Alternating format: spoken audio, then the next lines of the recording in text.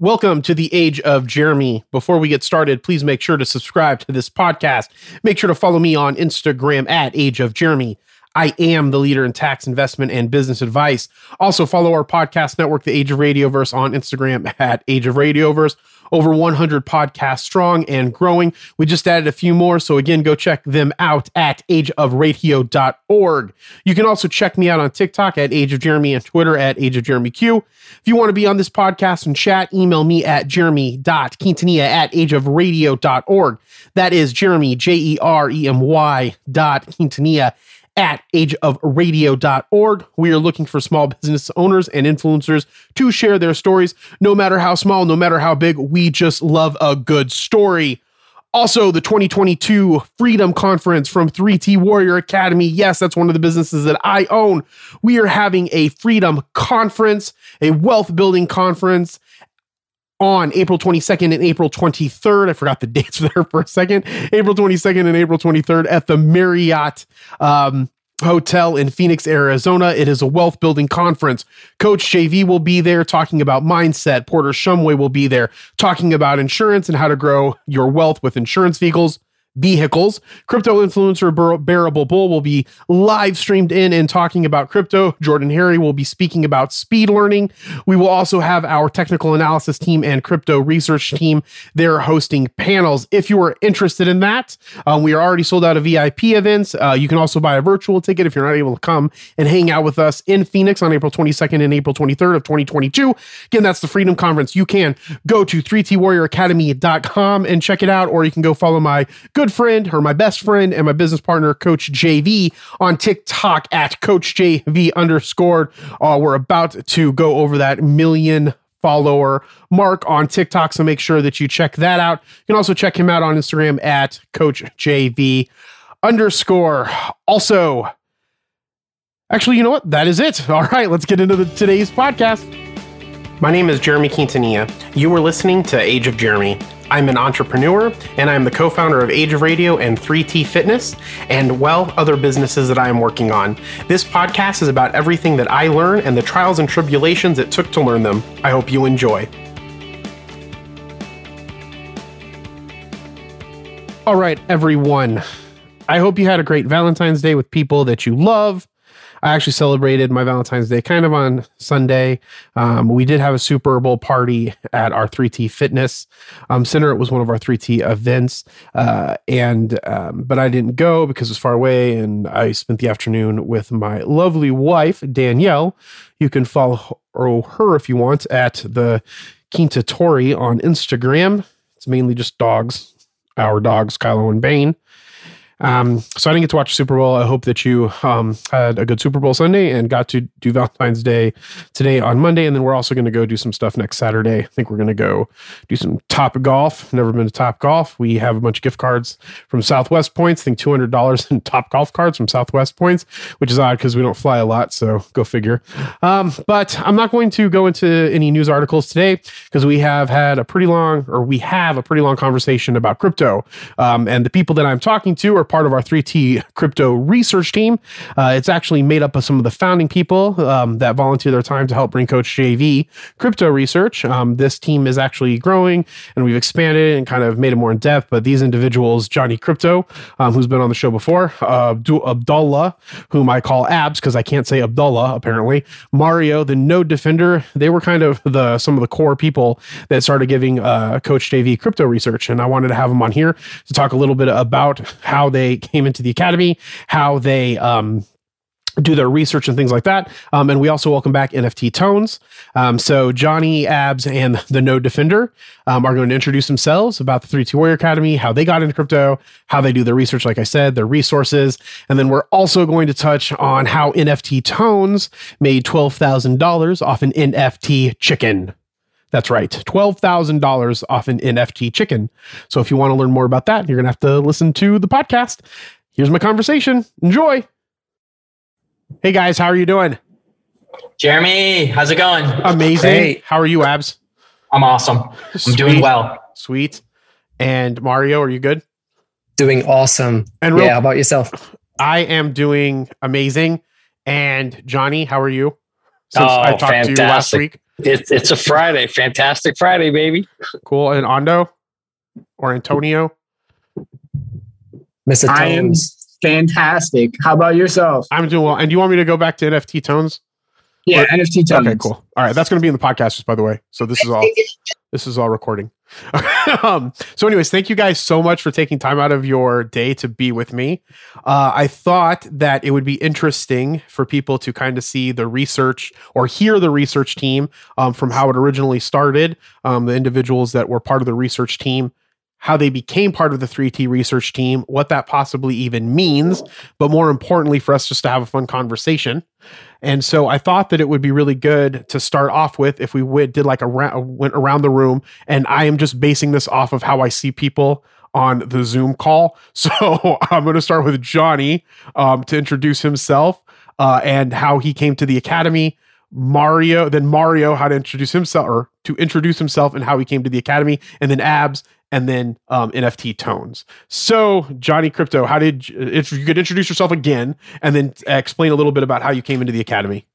Well, thank you, Jeremy. My name is Johnny Crypto, and I am the top crypto researcher and problem solver in the world. And so the way I got into the Academy was very interesting. So it all started with a text message. Let me tell you, text messages are incredibly powerful. My cousin sends me a text message of this jacked up dude in a red tank top and a beard, and he's talking about, the Rothschilds and the banking system and how corrupt it is, and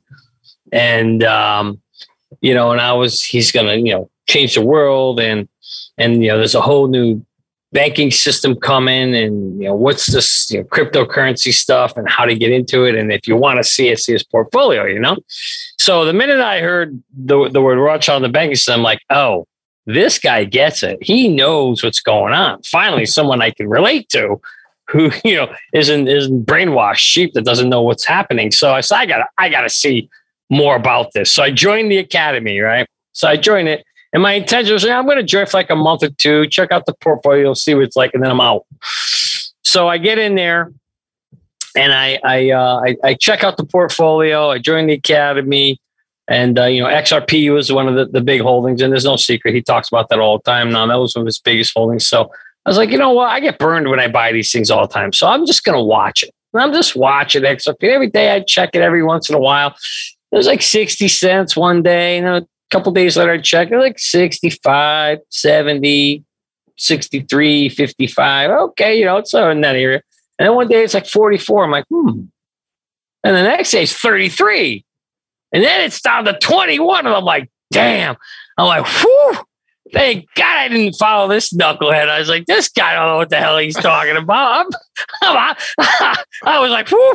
Thank God I would have lost my shirt, So now I'm curious. I'm like, all right, how is he going to get out of this? What is he going to tell people? So I'm like, so I go into the Academy. He's got right away emergency recording. There's a recording up there, and so I think he was driving in the car too. People call him, blowing up his phone. He's like, yeah, guys, people blowing up my phone. Everybody's panicking. He's like, look, you want to sell, go ahead. But here's what I'm doing. I'm like, all right, this is going to be interesting. And he's like, I'm doubling down and buying more. And I'm like, whoa, like what the hell is he talking about? He's like, this is how they do it. And then, they shake you out. They create all this FUD and fear. They drop the price low and they buy everything up. And I'm like, holy shit, that's exactly what the Rothschilds did to the Bank of England. Yep. They lied and told everybody, that Napoleon had won the war, and England panicked. Everybody sold. The whole entire market crashed. Banks crashed. And real quick, Johnny, I just want to add to that too, because I know that when people mention that specific story about, I'm just going to say it, the Rothschilds, that specific story, a lot of people think that is actually like some weird made up conspiracy theory. That is actually not a weird conspiracy theory. That is a historical record of what they actually did and what helped them gain their wealth. And it's just interesting when you look at the Rothschilds or even the Kennedy family, which, again, not taking a side or anything, just saying specifically what happened, and then how the Kennedys made their money in like prohibition, right? And were an advocate for that so they could profit off of prohibition when we had it. And it's just interesting because that's one of the actual things that the Rothschilds did. So anyways, go ahead. And that's exactly right. And that's when I made and Coach made that connection for him when he's like, this is what they're doing. They're creating FUD, political thing. And I'm like, holy shit. And that's what the Rothschilds and them all do is they just do the same formula over and over again because people forget history. Yeah. So they did it back and it worked for them, in the 1800s when they bought the Bank of England in one day. And it's happened. And they've been doing that all the time. They control, manipulate the market all the time. And that's when it hit me. And I was like, holy shit, coach is right. This guy knows his shit. So what did I do? Not only did I stay in the academy, I went to the bank. I sold everything. My cat, we sold the dog, the house, the bottles, anything I get my hands, sold everything. Went to the bank, made the biggest deposit I could have, bought as much XRP as I could. And let me tell you, that day changed my life. My account's never been up so high because of coach. So, and at that point, what's that's when XRP at right now? So I think I 78 cents or something. Right now, I think it's about 80. 80 cents? 80, yeah, it's about a 4X. Yeah, I saw 81 cents this morning. But what's really interesting, Jeremy, is at one point early on, maybe last year, it was up to around almost $2, right? So that was a monster 10x from when I had gotten in, because I got in that early 20 cents range, which I would have never done if it wasn't for coach and that text message. So from there, I was like, okay, I really fell in love with crypto. I started researching it daily. I started sending coach stuff. And so when that happened, we started forming a bond and a connection. And eventually he asked me to join the research team, or he was going to create one. And Ab will tell you he was there too. So so that's how. So it's an interesting story how we got it all together, us three. But so I joined it, and then ever since then, it's just been it's been a fantastic road here, and the academy is such a great place. I encourage everybody who hasn't been there to go check out the 3T Academy. Yeah, absolutely. Thank you. All right, Mario, we're going to go over to you. And just I don't mind talking. Is everybody good with the audio? Is everybody happy with how they hear it? Okay, I just want to make sure you guys can hear me because I switched to my headphones. Is it coming in clearly? A little more of an echo-ish, but yeah, and that's fine. I can switch back to the regular audio. I can take the headphones out. Whatever you want to do, whatever you're comfortable with. It doesn't matter to me. Either way. I don't know headphones. Okay, cool. No, you're good. We'll figure out a way to buy you a microphone and stuff and just send it to you. What'd you say? Sorry, I couldn't hear anything. Okay, cool. I think it was when you switched it and brought in some audio, and I was like, "What is happening?" No, I said I'll figure out a way, or we can get you a microphone and headset set up because it'll also. Do you have a microphone, Abs, at the house? Oh, I need to go buy one from Best Buy. Well, no, because with and not to let the cat out of the bag. This will go out next Tuesday, so I guess that's okay. Let the cat out of the bag. I'm imagining that it would help when you do the special program that we're working on. I guess would be a better way to do it. I would say let's do a GoFundMe, but maybe that's not a good idea. Sorry, I just have to say drive to the store for me. Someone drive to the store, I'll give them the money. Right? That's an even better deal. All right, so Mario, if you want to introduce yourself and kind of how you came to the academy. Absolutely. Yeah. First of all, Jeremy, thanks for having me. Thanks for having us on. It's a real pleasure to be here. And I joined the academy October 2020. I was actually home. I was sick with the C thing, and much like everybody else, I was scrolling through TikTok, and I was having my moment of watching all those TikTok dances and all that stuff. And then all of a sudden, I came across Coach JV, and he was talking about XRP. He was talking about crypto and all the stuff that's going down. And I actually got into crypto back in 2017. And in 2017, I discovered XRP. I want to say this was like late November, early December. So it was like right at the end of the bull run. And I experienced XRP. I rode XRP all the way from 40 cents all the way up to the all-time high. So I watched my portfolio like explode and then rode it all the way back down. So I didn't sell. I kept my XRP the entire time, but it did kind of put me off crypto in general. I was very back then it was very scary. There was a lot of FUD constantly. I mean, everybody was talking down on crypto. I mean, people still are and governments still are, but since there's a lot more adoption now, especially from institutions, there's a lot more confidence. I mean, us that we know institutions, if their institutions are getting in, we know that it's going somewhere. So back then that wasn't the case. So I got my attention off of crypto. I kind of switched off crypto, and then Coach JV really ignited that back in me, because when I discovered it in 2017, I spent hours just researching it and trying to figure out what all this stuff was. And when I discovered XRP, and then XRP made that partnership with MoneyGram, and I remember it. It was like, XRP is partnering with MoneyGram. It was crazy, and then the price just exploded, and it was just crazy feeling. But yeah, so Coach JV, when I saw him on TikTok, he reignited this thing in me. But most of all, and this is honest, I joined because of everything else that he said that the program had. So like the whole mindset, I was for about 2 years at that point, I was very into personal development and just bettering myself, working on mindset and all that stuff. And that was really what made me want to join the academy. The crypto really was just that cherry on top of the cake. And I joined the academy in November, and joined the academy then. And that was November 2020? 2020. Yes. And then in January, the 120-day challenge started, where, JV just started promoting the 120 challenge. Like, guys, we're all going to start it January 1st or 2nd or 3rd, whatever it was, right in the beginning. And I was like, cool, let's do this. And I really indulged in it. I mean, I came off it a couple of times, but I would like to say that I was pretty consistent. And I feel like that was really my transformation, was that 120-day challenge. And that's really what made me stick around with the academy. I felt like the crypto part was something that I was already pretty comfortable with, and I understood the technology, and I was already pretty confident with understanding wallets, transfers, all that stuff, staking, DeFi. Yeah, and also too, you made a lot of the videos that are in the academy that explain all of that stuff. So yeah, very confident prior. Yeah. And the mindset part of the academy really was, I started noticing all these changes in my life. Like, I started noticing how I was just more positive. I was becoming, waking up earlier, doing activities that promoted my well-being. I was being a better father, being a better husband, being a better boss at my business. And all these things it made me realize that that's what I needed to work on. And that was the value I was getting out of the academy. So it just took me down this path of wanting to give back to the academy. I mean, I saw how everybody in the community was just so willing to help one another. And then I started thinking to myself, like, there's a lot of people that are very new to the space, and I feel like I could help answer their questions. And then one day, fortunate enough, somebody started working on the exit strategy, and then and who was that Johnny, and then Johnny started helping out with it, and then he decided to take things a little bit further than what it was offering. And then I was like, hey, I think I could probably help with a couple of things. So I just reached out to Johnny. We started meeting up a couple of nights.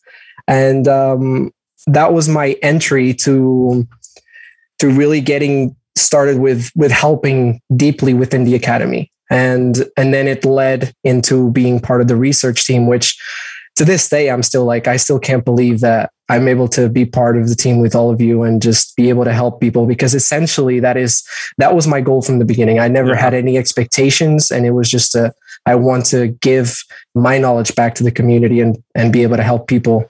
Yeah. And it's interesting that you bring that up. And I just want to say this one thing, and then I'll give it over to Abs to introduce himself. But one of the things, because I had a call with Johnny Canuck and Kelly, or Coach Kelly from the academy, a meeting they wanted to meet with me and John about something, or Coach about something. And when we were talking about that, we were talking about this new thing that we're going to be launching in the academy here soon, that I'm not going to say, but it allowed me to, I guess when we were talking about it, they're like, well, how are you going to give so much of that away? And I was like, well, my goal, I'll be honest, I make about the same amount of money that I did at the bank. I just pay myself through 3T now, right? And so it's not, and most of our money just gets reinvested in all of the companies. But my goal is to make sure that everybody, all of you, and all of the people that have helped free John and myself, I want to make sure that all of you guys are free. And so it's just interesting to see how this whole dynamic happens. And it's never about, in my opinion, and I know there's lots of motivational speakers out there that hate when people say it's not about the money. It's not about the money for me. I know that the money will just come if you're just sharing the wealth with people anyway. So it doesn't matter to me because it'll get there either way. But and I just want to say before we head over to apps, that's very important what you said, and that's actually you bring that up, and that is probably the key moment in my life where I've been a business owner for 6 years at that point, and I wasn't free. Yeah, I was essentially working for a job. I was working for my business, but I was essentially working for a job, and I had no freedom. And that's the one thing that I learned being part of the academy too, and just having you guys as inspiration and as coaches, role models, is just learning that you have to work on the freedom. Yep. Yeah, freedom's super important. All right, Abs, you're up, and then we'll go to NFT tones, and then we will open up for more discussion stuff. So. Go ahead, Abs. I'm pretty excited that this is what we're talking about because I feel like my story is a little bit, it's not exactly how you'd think it would be. So my story is one of pain, right? So my growth, my personal growth and my physical evolution came through pain. And I had this big change in my life in September of 2018 when I always identified as an athlete. I was a Division I athlete through and through. I was first team All-State senior year, second team All-State junior year, like fully committed to being an athlete. I went to play Division I and I ended up with stress fractures all through my feet. I was misdiagnosed. I ended up playing throughout the season. Then they totally gave out, fully cracked, basically lost my right to walk for 8 months. I was in a hard cast for 8 months. Then following 6 weeks in a hard boot. And then I had to wear a special shoe for another 8 weeks after that. So I had to just tear down my identity. I went from being super outgoing and confident and full of energy to bed. And like, I couldn't get out of bed to use the bathroom. I couldn't shower on my own. It's not the most fun stuff to talk about, but it really is where my ambition came from because I realized that my priorities need to be in check. My athletic career, I wasn't going to be a professional athlete. I was never good enough. And I didn't really have that ambition in the first place. So I started with economics when I was 17. I was fortunate enough to get a $5,000 loan from my godfather at 15. It just sat in cash. And then when I was 17, I got really into investing and I started purchasing just open stocks on E-Trade. And I don't even know if that's legal, but I was 17. I don't know if you can.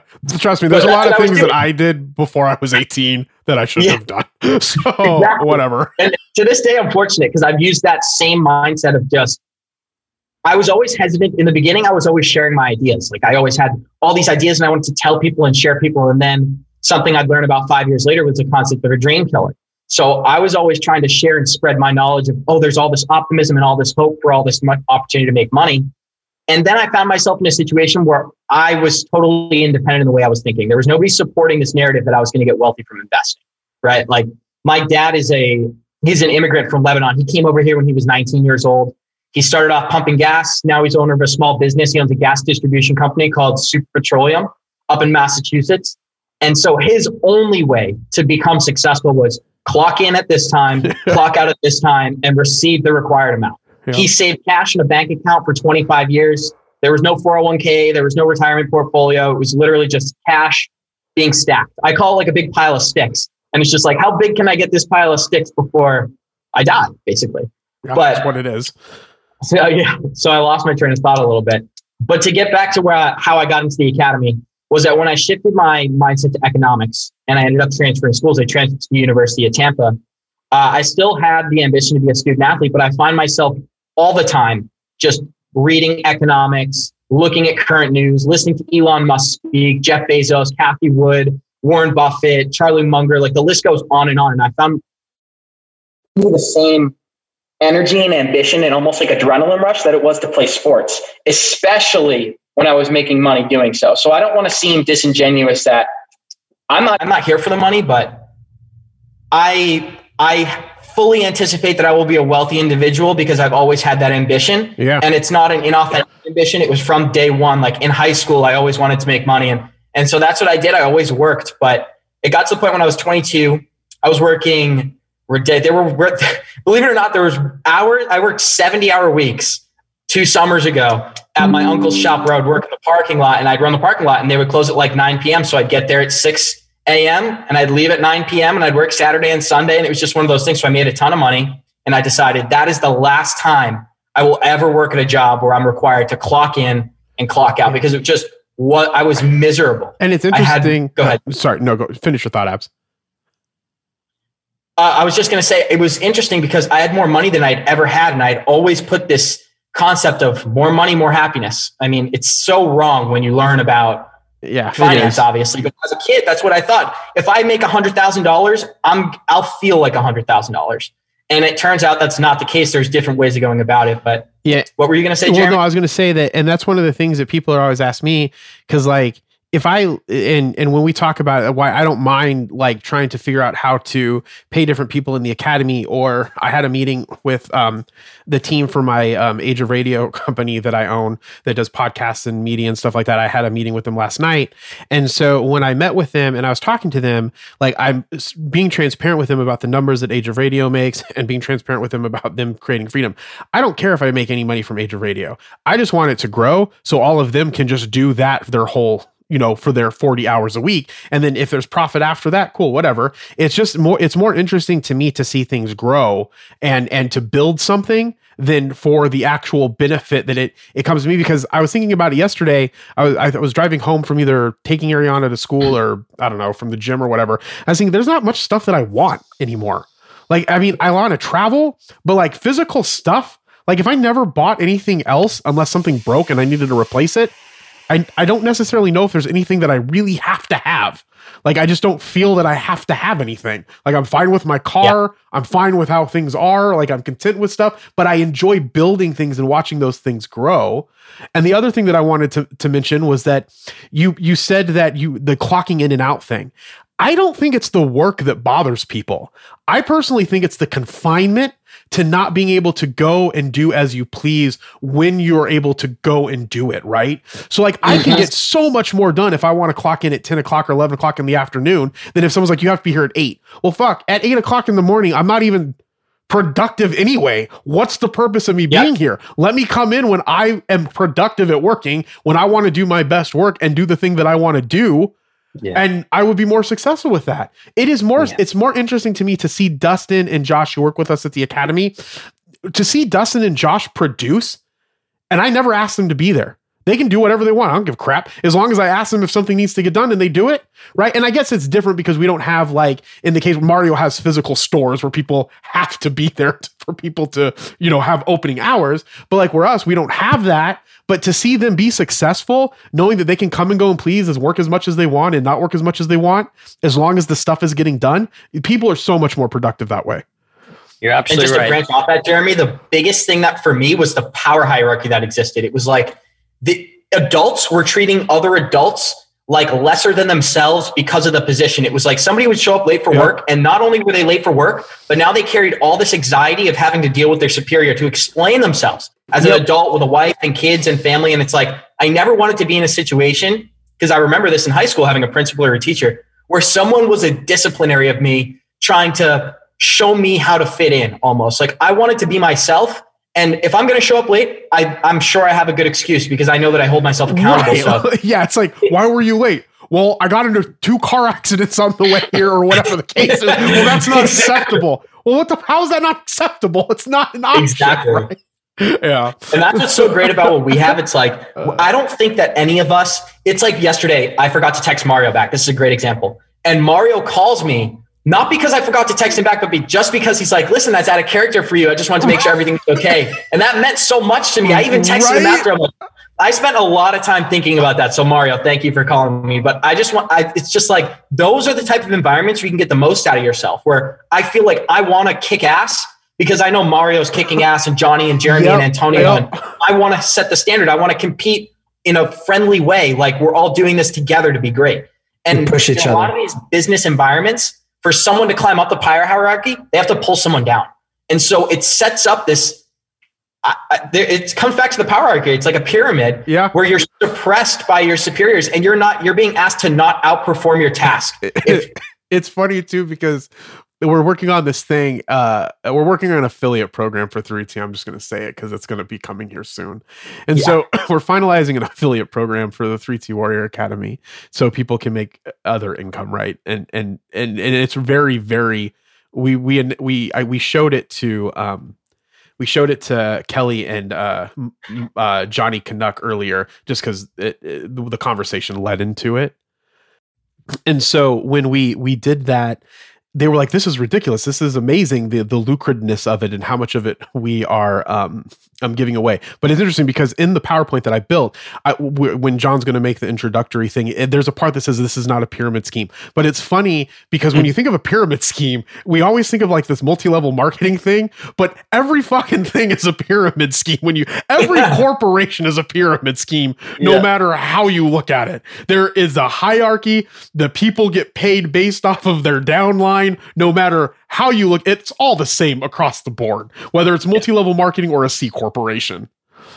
And this is the problem with our monetary system right now, too. It's like everything is balanced off one another. For $1 billion to be worth $1 billion, there has to be people suffering so that there's validation that money is worth something. And that's true. It can only climb so high. Yeah. So real quick before we open up to full discussion, NFT Tones, if you are up, if you want to introduce yourself so people know who you are and can get used to your voice for when we open up for just more discussion.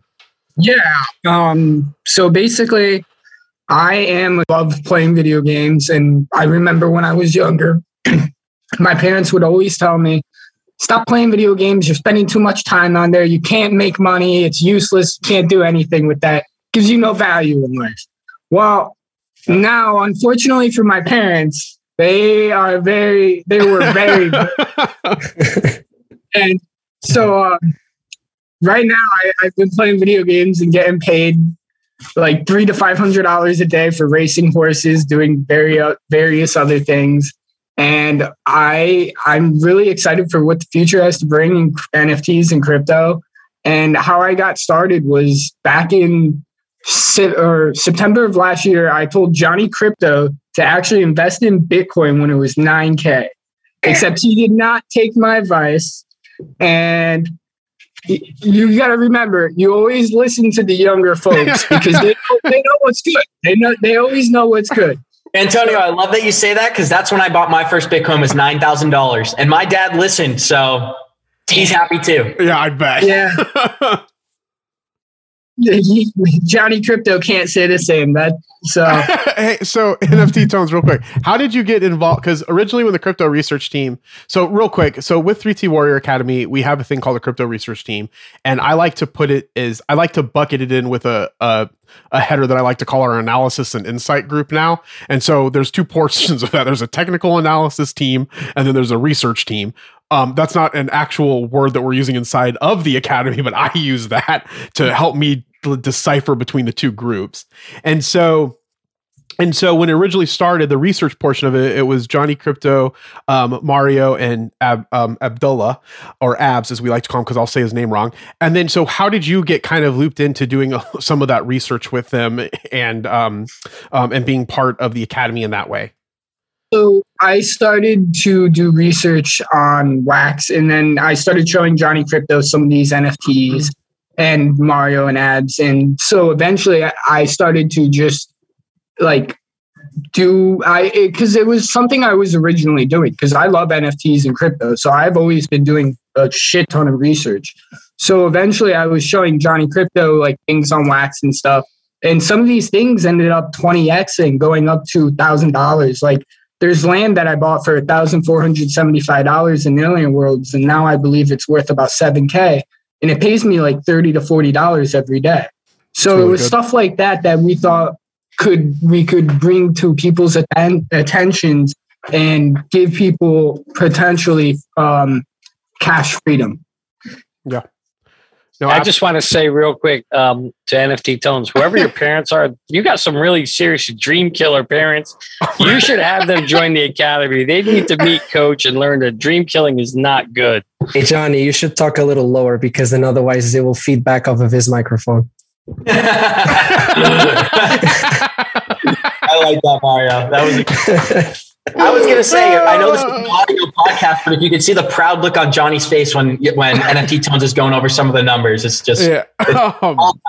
So, and for those that don't know, they're related. I don't know if we're debating on if they're sharing that or not. That's up to them. I don't try, whatever. But anyway, I guess to that point though, I do want to say we have so we spend for the listeners, we spent a lot of time together. The 1, 2, 3, 4, 5 of us, 4, 5 of us. Yeah, I can't count. A good thing I'm in charge of the numbers. The 5 of us. So that's why the accounting's taking so long, Johnny. Anyway, so we spent a lot of time with each other, and it's not only is it fun to see or interesting for me to see the age range between all of us, but the ability to get along and have fun, and to think that all of us were brought together from something like from John, Coach JV, and TikTok and then to see us all really be brought together because of cryptocurrency I just think is really interesting to me, and why cryptocurrency, I guess, holds even a more dear place in my heart, if you can think about that. Because cryptocurrency to me has not ever been like really, like I wanted to get in it back in 2017, but I wanted to get a miner. And so I didn't have the money to do it, but I built one out on what I wanted to get. And I was like, okay, well, I can do this. I think this is going to be a really big technology, the Ethereum blockchain. And so when I didn't do it, and then never really thought about it again until Coach started talking about Ripple and telling me about what was happening. And then all of a sudden the academy took off, and then crypto took off. And it was really a godsend for the C word to happen, or COVID to happen, because if that hadn't have happened, we wouldn't be where we are at. And I think that that's really interesting. The way that you can come out of something that most people are going to think is a horrible situation, but come out on top, right? Because two things happened. One, we had to close our fitness center down. So we closed our fitness center down in Mesa because we couldn't be open because of the pandemic or the COVID. And then John just started playing on TikTok all day. Like he started doing like 1 video and then 2 videos. He was up at one point in time, he did 9 videos a day. Like the consistency and the perseverance to make. I tried it one day while I was working at Wells Fargo, and I was able to make like 9, like 3 days in a row, and after that I was beat. Like it is ridiculously to come up with content and to talk about something and to push it is just so much. But I think it's interesting how we're all brought together with that. But speaking of the crypto piece, and you guys are part of the research team, like how did and again, open discussion, how did you guys come up with, like, how did it actually start? Because I don't even know how that started. I just found out one day, Coach came to me and he said, hey, these guys are going to help me with research. And I'm like, okay, cool. Do I need to know anything about it? And he's like, well, I mean, they said they would help me for free. And I'm like, okay, cool. That sounds good. Because at the time we didn't have any money. And so how did that part happen? Or what were your guys' perceptions of that being created as it was happening? So I love this story because it's honestly there was no certainty in it, right? So what happened is I had been messaging Coach. I joined the academy in October of 2020, 1 month before Mario. And I had been messaging Coach, just sending him information for free over the internet all through the summer and the early fall. And then when I joined the academy and I saw what we had, I just figured, like, I knew when I saw Coach, he was a special individual. I knew he was extremely unique. There's this unique aura and energy about him where you just feel the authenticity. And so I could see that after watching months and months of his content. I decided to just basically blow up his DMs until he recognized me. So we continued to have this relationship of just discussing crypto information, new crypto topics. And I can't remember how it happened, but somehow I ended up in Arizona. I got on a flight, I think it was last March, and I flew down to Arizona and I just said, I just want to be a fly on the wall for JV and I want to see how he operates. So I flew out there. I stayed for about 4 days and I just sat in his office and kind of watched what he does, how him and Kevin operate. And we had a lot of really good conversations. And I knew that I was going out there to become a part of whatever he wanted me to be a part of. And so I think that I fell into the research role because of my passion for cryptocurrency. And then these guys, Johnny, I don't know if you want to take it from here because I'm not really sure how you came into it, but they just followed right in after me and it was like brothers ever since. Well, real quick, Abs, and you may have mentioned this before, but I just wanted to ask this. So you were trading stocks before. When did you make the decision, or and you may have said it, so I apologize, but what was the actual decision factor that you just moved it? Because you don't do stocks. Do you still trade stocks? You do all crypto, right? 5% of long-term, like I hold Tesla, I hold Apple, I hold a few index funds, but nothing like actively trading. And so, hi, Mario's daughter. And so the big switch for me was the crash of 2020. When I saw the March stuff, I was already so economically like passionate. I was always following what was going on. And when Corona hit, I was 22 years old. I had just turned 22. And I remember thinking like, wow, the way that I had perceived the world is just one version of reality. It's not the way that things are and the way that things will always exist.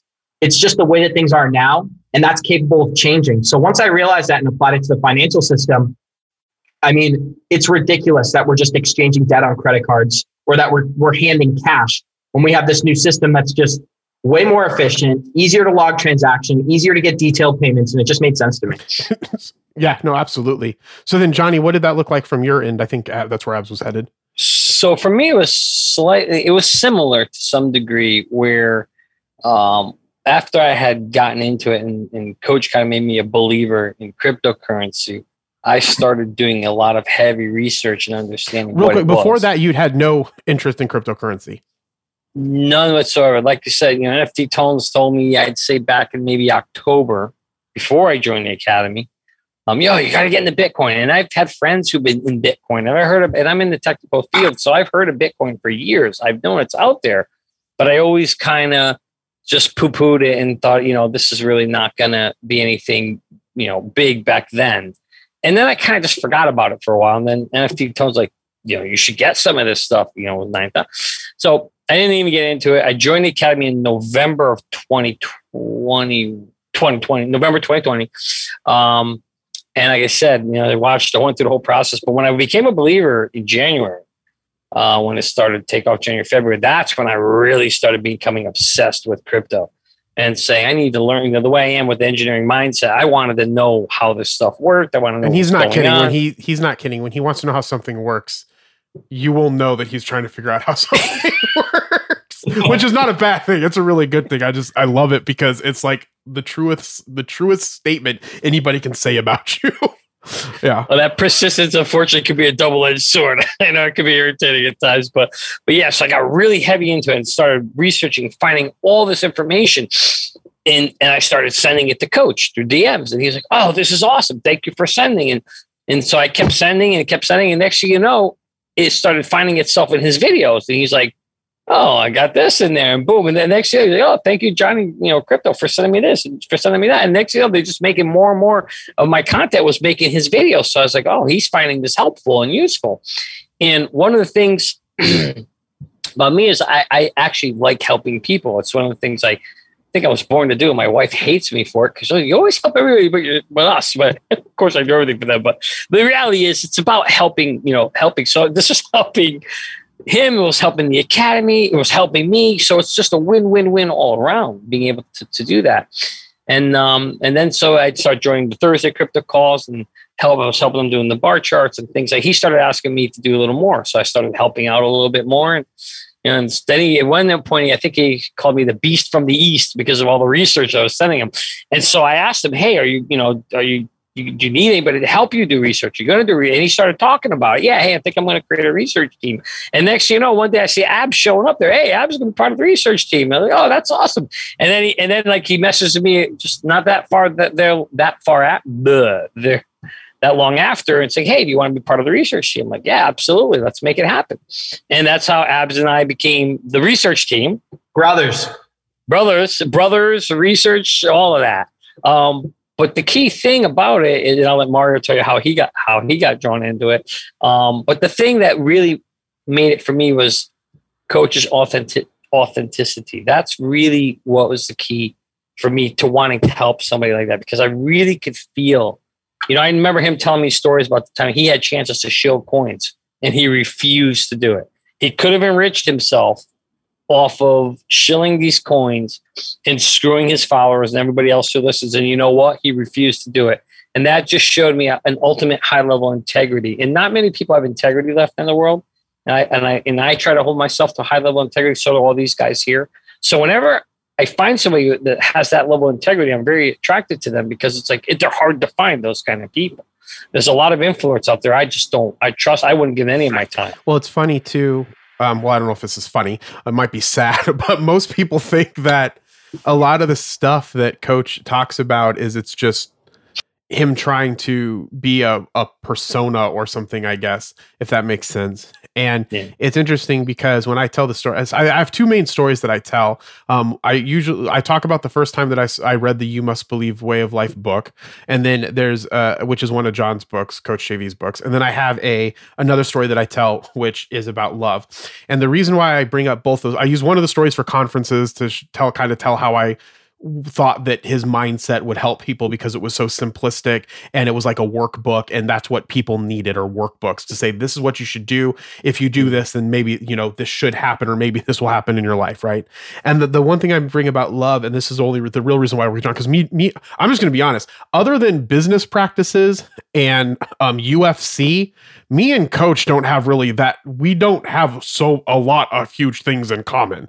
Like, we laugh at kind of the same stuff, so we maybe have the same kind of sense of humor when we're getting going. But like, I like playing video games. I love games in general. I like watching basketball. I like watching soccer. Now, those things don't take up a majority of my life. Like, I hardly ever get to watch either of those things, and I definitely hardly get to play video games. But I like Dungeons and Dragons. I like finance and math and stupid geeky shit and space and all that stuff. And so we have these really different differences. But the one thing that we do have in common, and this is the reason why I worked with Coach and decided to do this with him for so long, was because there was a point at the bank when Coach likes telling people, when he cares about someone, he tells them that he loves them.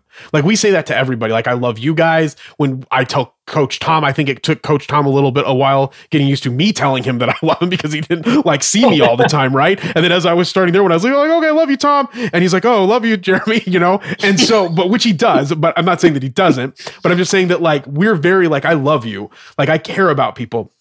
So when we used to work at the bank, there was a point in time when he got in trouble by human resources and had to have a meeting with human resources because he told team members that he loved them in the same capacity that he says it on a daily basis now. Like, just like, hey, I love you. Have a good night. I hope everything's going well with your kids. If, people are having problems or whatever, and would help them. And so from that moment in time, that's when I kind of knew that he was being sincere, that it wasn't just kind of a joke, because even after he was told to stop, he didn't care. And so that's because he cares about, and really in his heart loves people. And I think the authenticity is a big key to why he's successful, and why we're successful, and why you guys are successful. Why anybody's successful. I think that's what draws a lot of people to him. And I know for me, that was one of the big things, is that authenticity in that. And the other thing is funny what you talked about, the love thing, that turn over to Mario, how he got in. The love thing is so important, because after being around him and the academy, and you, Jeremy, and these guys, and Mario, my brothers Mario and Abs, and the whole retreat thing that happened, there was this whole spiritual awakening for me, and this whole thing of this culture of love that is something so special and so hard to find, and it's here in the academy.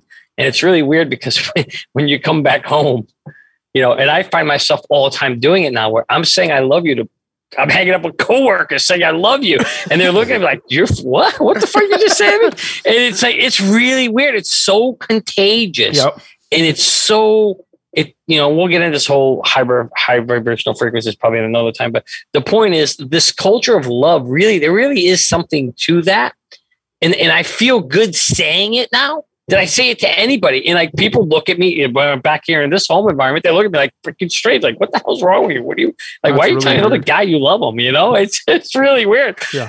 Trying to change that culture, but around you guys, it's so comforting to like just know I could be who I am and say what I want, and it's going to be received and not judged. And it's just such a special place to be here at the academy. Johnny, and just to speak to what you said, I think that when we were all in September, we felt the like tribalism.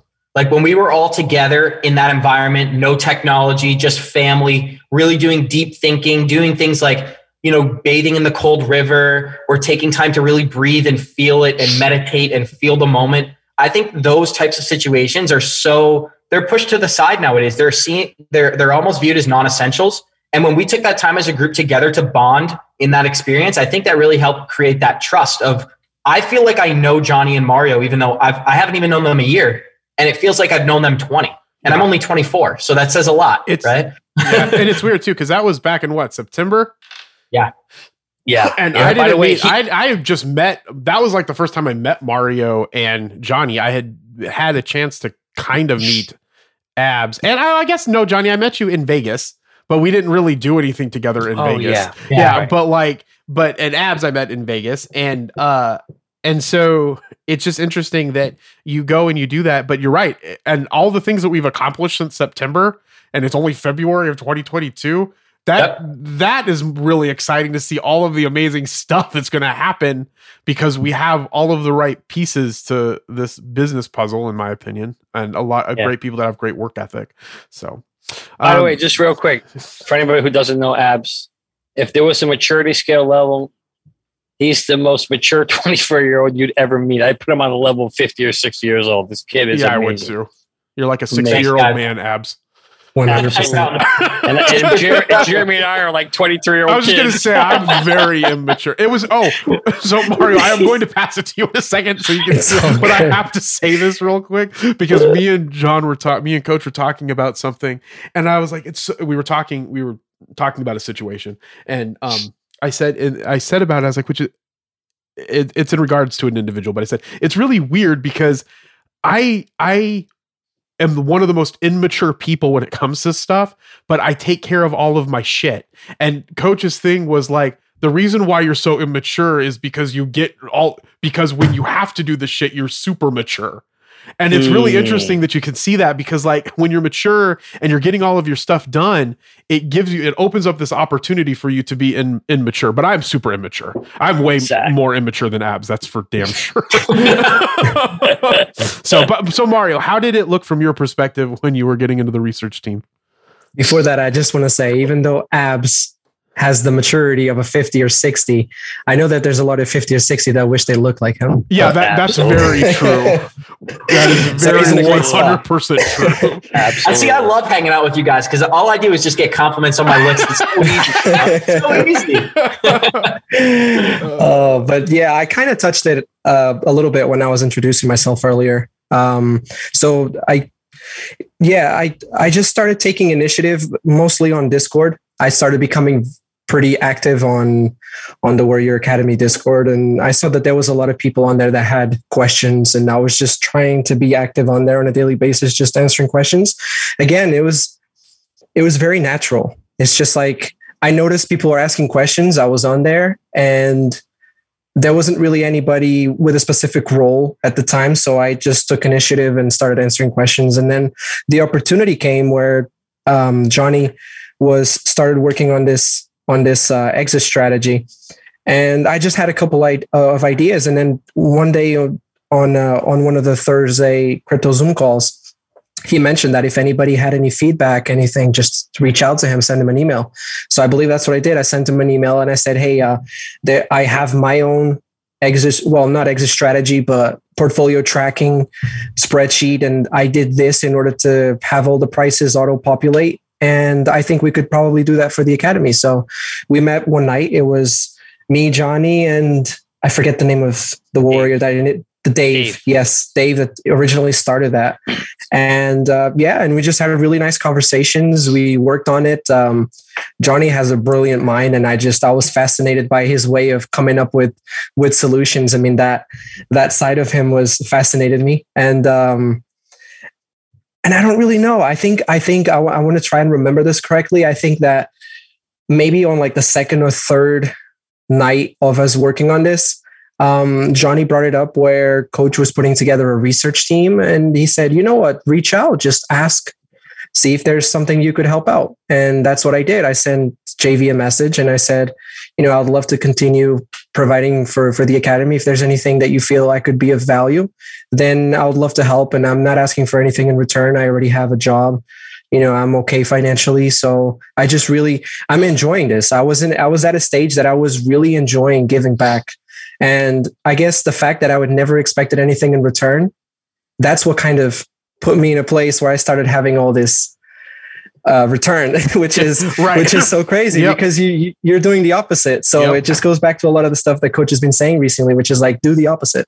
I just want to build on that because Mario is very humble. So when Mario reached out to me when we were doing the exit plan, I was actually, the version I had created, it wasn't automated. And I kind of wanted to automate it, but I didn't have the time in order to go research and go do it. And so Mario had reached out and said, hey, I can, he offered an idea. Hey, we can do this in Google Sheets and we can automate it. So it'll be auto-populated. I'm like, wow, that would be great because now that'll take a layer of work that people would have to do to make the exit sheet give them real-time values it would just take that whole level and go away. It'd be so much easier and faster. So Mario gracefully offered to do that. And I remember poor Mario, I was sending him emails and we were like trying to get this out at a certain time. So there were a couple of nights, those long nights, and we got it up and running. He made it happen. We worked together, and there were some issues we had to solve and some equations and things like that. And we figured it all out and got it running, and it worked awesome. It was fantastic. And Mario really was a big key integral part of being able to make it so it was automated and we can get real-time info. So that was really, really, really appreciated that of him. And what was great about it was here he was a volunteer, just as we all were. We're all volunteers, right? But the point was, as a volunteer, I was asked to do this, do that, boom, boom, boom. And he just, every single time, never a complaint, just got it done. Oh, it was unbelievable.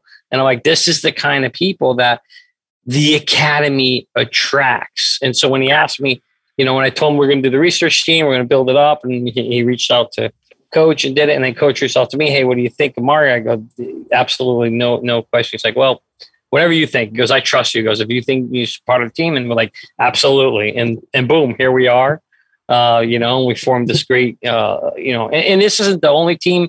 We kind of formed the foundation of the research team. But as you said, now since then it's grown, and there's more people in the Academy and other wonderful people doing TA and tutorials on cash flow and answering questions like Gonzo and Andrew Cashflow. There's a lot of wonderful people here working together, and we kind of see ourselves more of a crypto team now. But yeah, this was kind of the Harder You Roll foundation of the research team as we initially got it together, us three. So as a research team, because there is so much, the only reason why I don't have as many NFT, I'm just going to start with just mention NFTs just here for a second. I don't have a lot of NFTs because I don't have the time and energy to care about it, to go and research the way that, say, NFT Toads does, or Abs does, or Jackie does. Or Mario. I don't know if Mario does a lot of research on specific. No, I'm in the same boat as you. Yeah. And so I have only really bought in certain things if someone else had said, like, I own Wax because of NFT Tones. I own Block because of you guys, obviously. And then when I think of some of the other stuff that's in my XRP is because of Coach, obviously. XLM is because I fell in love with XLM just in general. And so, which Ab still is like, why do you love XLM so much? No, I have a bunch of XLM. I have this my second largest holding. So my question is that, how do you guys research it? And how do you guys, we'll start with coins specifically, because I know that there's different areas of cryptocurrency.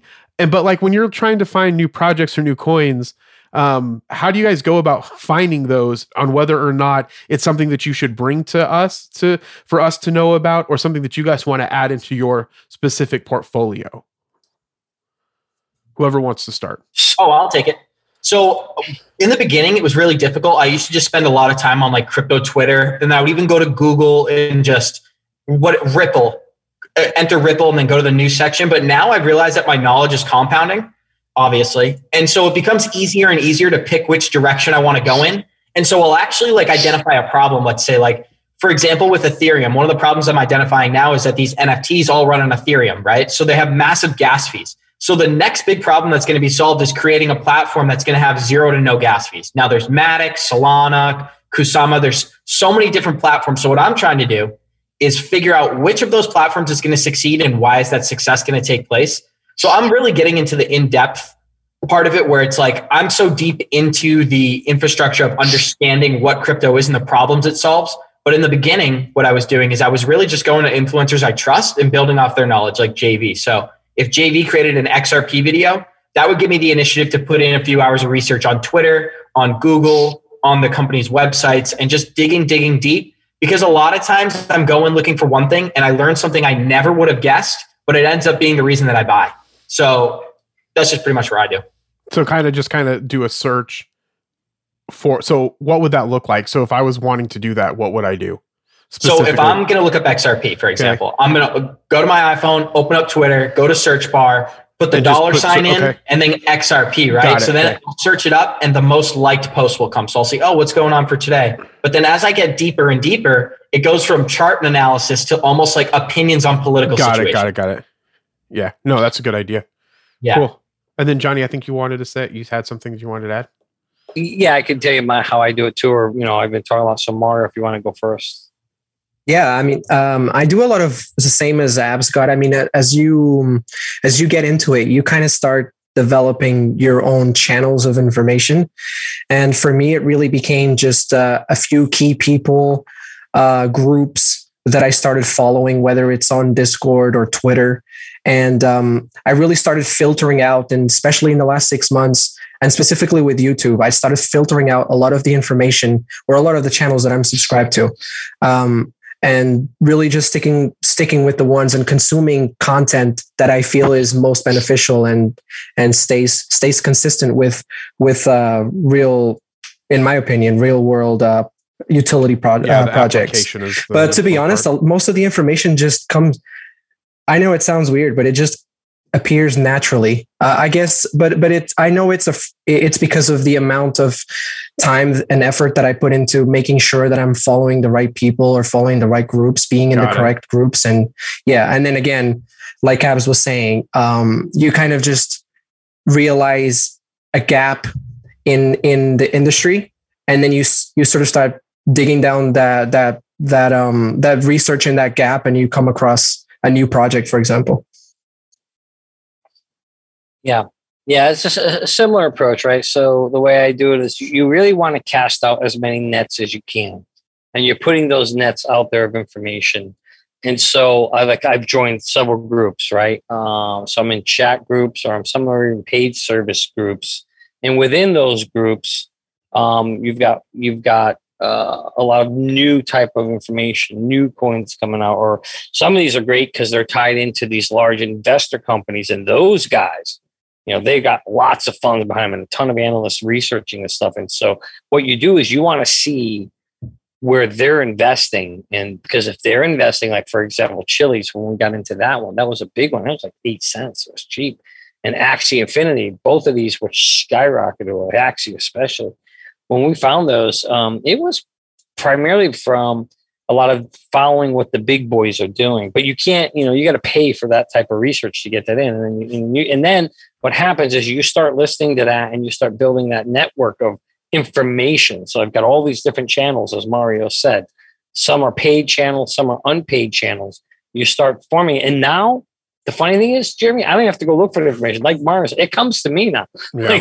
So, it's just there. Do you think it's that's just because you got so involved with it? So like for someone who just starts getting involved with it, then they'll be in a place where that information kind of starts coming, and then they can look at it, decipher if it has any real value to them, and then decide if that's something they need to go do more research on.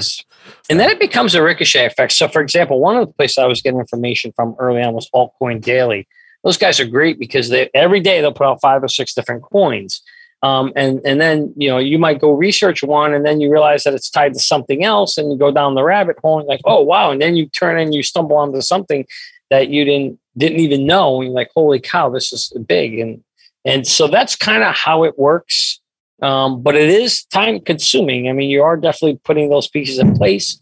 And now for us, as we become more advanced and understand the industry, that's the difference. We understand it now.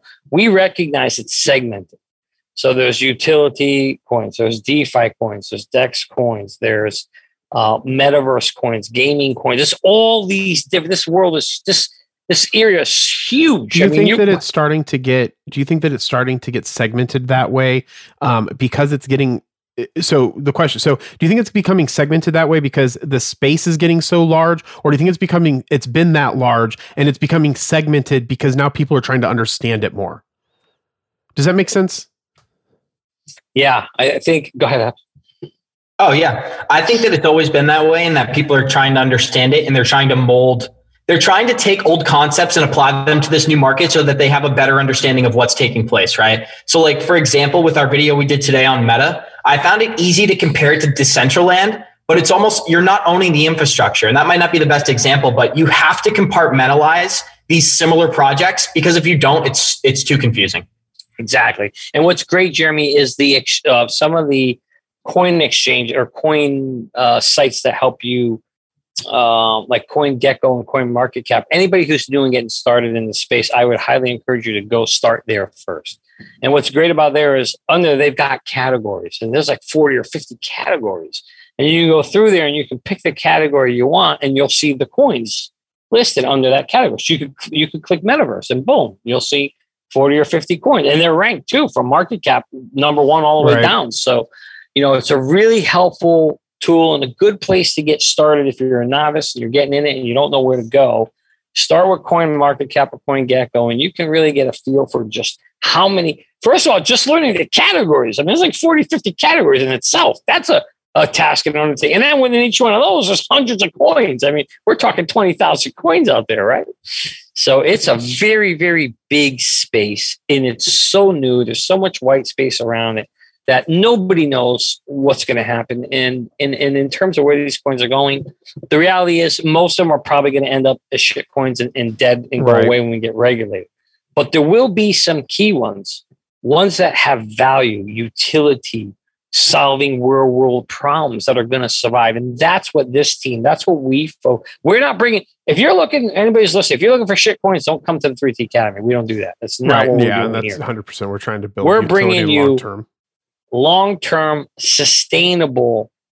And then I shouldn't call them coins because they're really technologies. Each one of these are really technologies. I'll be honest, I just like saying the word coin when I talk about it.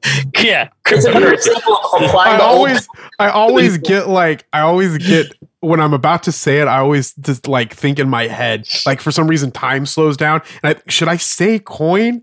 And then I decided to say it because I enjoy that word so much because it reminds me of the Super Mario Brothers coin. So every time I hear coin, I just think of that little golden coin, and I like applying that word to this specific space when it comes to cryptocurrencies. Yeah, there it is. But the reality is that it's almost a sin though that these technologies are labeled coins and currencies because they're more valuable than that. The problems that they solve, like for folks who are out there, XRP, right? If you sit there and what does it do? It's really not. It's a currency, but it really solves a major cross-border payment issue problem that the banks have. Quant, another big one solves. And all these things have certain problems they solve. And I just want to say the reason why the XRP thing. So I always joke around because I love XLM, but the thing is that with XRP and or XLM, obviously one's more personal focused and one's more corporate focused, like with the partnerships and what it's planning to do. But I don't think people understand that XRP and XLM especially XRP solve one of the biggest problems in banking. And I don't think people understand it because people don't. And so because people think of these currencies as ways to get wealthy, right? They just think of, I hear XRP. I see that this value is going up. I'm going to go put my money into this so I can get wealthy. And so do you think that that's why most people are in cryptocurrencies? Is because, or do they care about what it is that the project's actually doing? If I had to guess, I would say 1% or less of the people who are in it actually care about the project, and maybe 2 or 3% know what it actually means, what it does, what real world solve. The rest of them, they're reading off the hype of the media and they're FOMOing in. For those who don't know what FOMO means, fear of missing out. They're FOMOing in because they want to get rich quick. That's what they're doing. Right. And a lot of them are going to lose their shirt. And that's why you want to come. That's another value of the academy. What we bring to you is helping you understand the real true value, teaching you, not to panic when people are panicking, have an exit strategy in place so that you don't get wrecked, on the way down. So you don't, these things go through these very euphoric pumps. And if you don't have an exit plan, and I didn't in the past and in stock, I'd watch my account go all the way up and I'd watch the damn thing come all the way back down. Not realizing the simple thing that coach actually instilled in our minds was you got to have an exit plan on the way up. Why aren't you getting out small pieces at a time? And that is transformational. Jeremy, I used to worry all the time and watch now I don't bother them. I don't have to. I got an exit plan. I'm not worried about it. Yeah. And it was funny too, because we spent a lot of time talking. I never, when Johnny tells me how often he checks his wallets, and I maybe check my wallets once a week, I'm like, what's going on with my cryptocurrency? Well, don't bother checking them because you can't. If at today's day and age, you won't even be able to know what your account is doing right now because there's no solution that brings all your coins together. Unfortunately, in a good way. That's true. So, Mario, were you going to add something? Yeah, I was going to add. Johnny touched on the subject of, I mean, we were discussing the fact of whether people are coming in because of the money they can make, or is it because of the technology? But I think it's fair to say that initial, at least my approach, it was the fact that you could make money. But then as you start understanding what it is that you're investing in, and the type of people that really want to understand what they're investing in, they will eventually see it for the technology, just like we do see it, and end up staying for the technology. But yeah, most people are just in it for, I mean, I get some of my friends and employees and stuff just asking me all the time, hey, what's the coin that I should invest in? It's like, okay, you should invest in this one, but oh, okay. They don't even ask me like, but what does it do? What's like, it's interesting. Like, why? It's funny too, because we all meet the five of us. We joke because we feel that we understand this space better than the SEC and IRS, and 100,000% believe that we do. And so the thing is I think that people just look at these cryptocurrencies or these crypto coins, that these are just very similar to stocks, and they aren't really similar to stocks. And we're trying to classify them in that category because they sometimes similarly move to the way that stocks do because of how you can buy and sell them. And I think that that's one of the biggest problems, because me and Johnny were talking about this at some point in time. I don't remember what call we were on, because we have so many calls sometimes, is that me and Johnny were talking. And the reason why I like the blockchain is because the ability to securitize, or not securitize, but to make secure voting. And we were talking about it because, like, to me, that is the most powerful thing. If you can find a way where we can become in a society where we're able to provide more things to the people in a secure way to vote on. So then that way, the people that are in the House of Representatives or in the Senate, if you're in the United States, right? If you're in the House of the Senate, those people keep those positions for very long periods of time. And because of that, and because of their ability to market themselves and to continuously get voted, to get voted into their position, right? And to be able to hold that seat for life, right? And to keep running and doing it over and over again. The problem is that they're not, I don't think that they're making decisions that we would all have made if we were able to vote on them. And I think that we were able to get into a better voting system where we could use the blockchain to have a secure voting system where we could have other things go out to the people to vote on. And think about it, Jim. Yeah. Sorry. Think about it. We have a voting system and 535 people that are supposed to represent what we want. Because when the system was created 200 years ago, there was no way for 300 million people to vote. Today, I mean, look at freaking America's Got Talent or America, you can vote. Like American Idol. And American Idol. You can vote instantly. Yeah. Instantly, right? In today's technology, there's absolutely no reason why the power of voting should. We don't even need 535 of those people. No, we don't need them because they can be bought and paid for, right? And we know they are. Whereas try to buy off 300 million people, you can't. And the blockchain brings that power back to the people. The question is, are the elites who already have control going to give it back to us? Highly unlikely. But you're absolutely right. This blockchain technology is so powerful because it can do that. It can restore the faith of voting, number one. Number two, I don't know if you got, most of you probably know, so I don't know, maybe some people don't. Only about 50 to 55% of people actually vote in elections. Yep. And that's a good year. That's a great year. That's an extraordinary year. And look at it in the freaking cities and in the states. The voting turnout for like local votes is even smaller. It's like smaller. 5%. Yeah. Like it's ridiculous. It's ridiculous. But if you had this type of voting system, it's right at your fingertips with today's technology and it's secure with the blockchain, everybody could vote.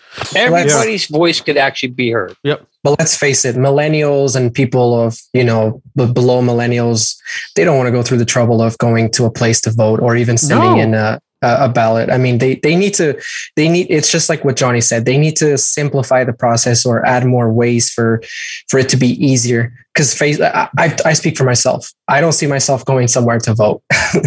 Sometimes I forget if I have to go. Yeah. Like if I did do a mail-in ballot, I would totally forget that the vote was even happening. Yeah. But if you could do it on your phone, but if I could do it on my freaking phone, boom, 100%. 89% people would vote in this guy. Maybe even 90%. It would be pretty high. What were you going to say, Mario? Abs. Oh, or sorry, Abs. I feel like as a younger person, I feel like I came into a system that wasn't built for me. I feel like I came into a system. 1,000%. It wasn't. Whether it was elementary school, the education program, all the way through to politics and how we pick our political figures. And also, the biggest thing that was troubling to me when I started to understand finance was the money system. That money isn't, and this is going to sound ridiculous, but money isn't a natural thing. There's not a finite amount of money. So every year, the only way that the rich can continue to get richer is if they let the printing press run. And so when the money was originally created, it was for allocation of resources, right? And then we had such an abundance of wealth that it became a backwards game where wealth it used to be validation for good work. And now you go and you get the wealth, and the wealth is validation. So the tables have turned. I'm not sure if I phrased that correctly, but it flipped the whole system to where the whole game is just getting money. It's like Peloton, just to go on a little tangent here. During the pandemic, don't get me started on Peloton, but go ahead. What'd you say? No, I said don't get me started on Peloton, but go ahead. Yeah, but it's a perfect analogy. It's like when Peloton came out and it was March of 2020, they had these perfect circumstances where they were able to give you a home workout. All the gyms were closed. Everyone was locked down. Supposedly everyone was dying and we're flattening the curve, right? It turns out that their market cap as a stock surpassed Spotify. At one point. And so you're sitting there and you're like, there's this bike company. They don't do anything unique except they put a computer screen on a bicycle and put it in your home. And they're now worth, and I'm just going to throw a fake number out here, but let's say $10 billion.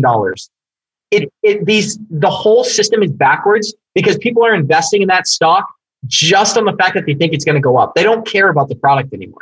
No, and that's one of the biggest things. I remember the first time. This was a while ago. I can't even remember what year it was, but it was a while ago. Peloton opened up a store inside of Scottsdale Fashion Square, which is a luxury mall here in Arizona. It's the only luxury mall in Arizona. Like it's got like Gucci stores and Louis Vuitton stores and like really high-end shit, Prada and stuff, right? And so they had one, and I don't know if it was a seasonal thing or what, but I looked at that, I was like, this is the stupidest thing. You don't need that to sell what you're selling. Why do you wasting the money on this space? And it's interesting because they get flooded with a bunch of cash. And I've never been a fan of Peloton, not only because other companies do it. Once Peloton started doing it, and then some of the other larger companies like NordicTrack, they just created they just took the idea. They already had a bigger infrastructure and started adding it. And so you see this happen a lot, especially as younger and it's nothing against it isn't about younger generations versus older generations. It's just about, you see it a lot with younger generations, is that the purpose of a stock, it's the actual value isn't anything intrinsically involved with the company. It's only whether or not someone's willing to buy or sell it. And that's why it's so easy now for people to get confused, especially when they're new into the stock market or any market, when you see these pump and dump things like, oh, well, it's going up, it must be a good thing, so we'll keep putting money into it. It doesn't mean shit. It just means at that point in time, people are willing to buy something for that amount of money. And that's all that it really, really means. And it's really difficult now, especially to talk to people, because day trading is really fun. I'm not going to lie. Charting is super fun, in my opinion. I'm that kind of geek. I like charting. I like math. I like algorithms. I like all of that stuff, right? But when you try to tell someone, because I've met some family members who've put a bunch of money into Doge and to Shiba and then didn't get outright, and it just rides it up and down. It's like there's nothing systemically valuable or non-systemically valuable inside of that coin, right? Is that it's just, it's going up because people are buying it, and it's going to go down when people sell it. There's nothing else that will kind of find a level ground where it can stay and slowly make maintain these, gains, right? And so it's difficult to say, well, this is what the chart is doing. Well, yeah, that's one piece of the puzzle, and that's fun, but we could also look at what is it doing besides that? So like when people ask me like, oh, do you think XLM and XRP will go up? Absolutely. 100% yes. Eventually they will go up. XRP is obviously not going up because of the lawsuit. XLM is just following the market right now, and no one gives a shit because unless something's skyrocketing, no one wants to be involved with it. But like, there's no attention. Right. There's no attention to it. But if you were talking about like valuable things in existence, there is nothing more valuable, in my opinion, than Ripple and Stellar in what they are trying to accomplish. And just to build off that, Jeremy, the reason why Jeremy is saying that is because on-demand liquidity right now, we do $5.3 trillion in cross-border payments per day.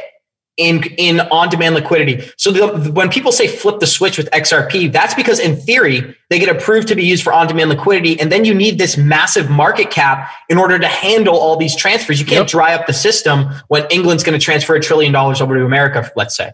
And that's why I love XRP and Stellar, because you can directly tie an increase in price action to this flip of the switch event. You can tie it to a use case.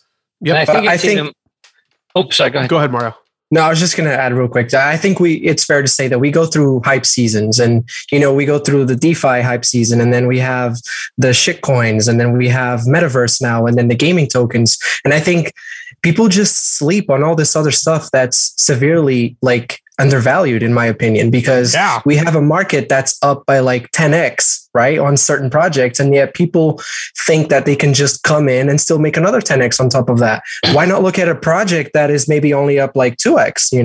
If the whole crypto market is up by $2 trillion, or right now it's up by $1 trillion, compared to how it was a couple of years ago, why not compare some projects that are not up equivalent to the rest of the market, and take your chances with those? Because we all know that eventually, and being projects like we were discussing, XRP and XLM, that have real world utility, have companies behind them that are making significant partnerships, it's fair to say that it's going to happen at some point, and you just have to be patient. Yeah. And I tell you what, I got a one-word answer for you why people aren't patient, right? Because of greed.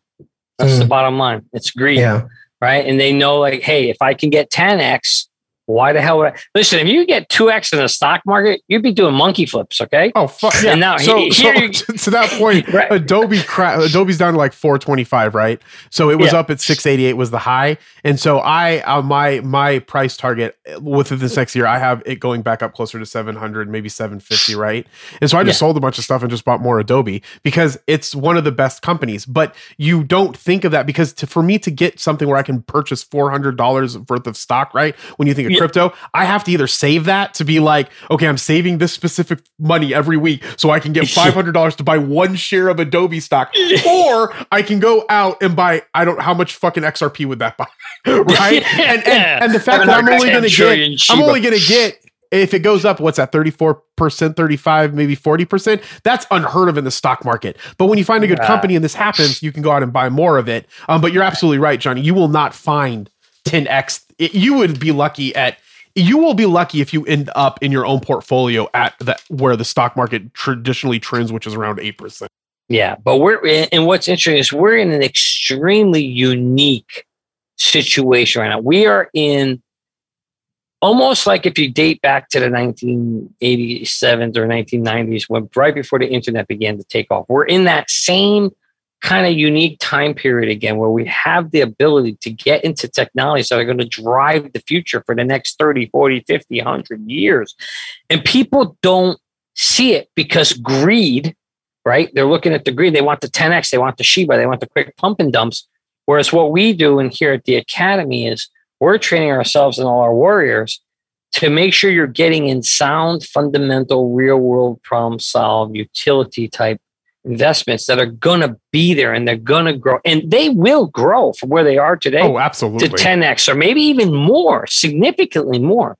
And the nice thing about when those grow is they're going to be sustainable growth. So you don't have to worry about catching the top and trying to sell it real quick within 3 minutes because, Shiba went up here and then it's down here, right? And you missed it because you went to the bathroom, so you didn't have time to sell, and now it already dropped, right? And so just so people get a concept of that, is me and Mario were working on accounting earlier, and there were purposes in this project that we're working on, or points in this project that we're working on, where we had a certain amount of money in a wallet or an account in our accounting software, QuickBooks.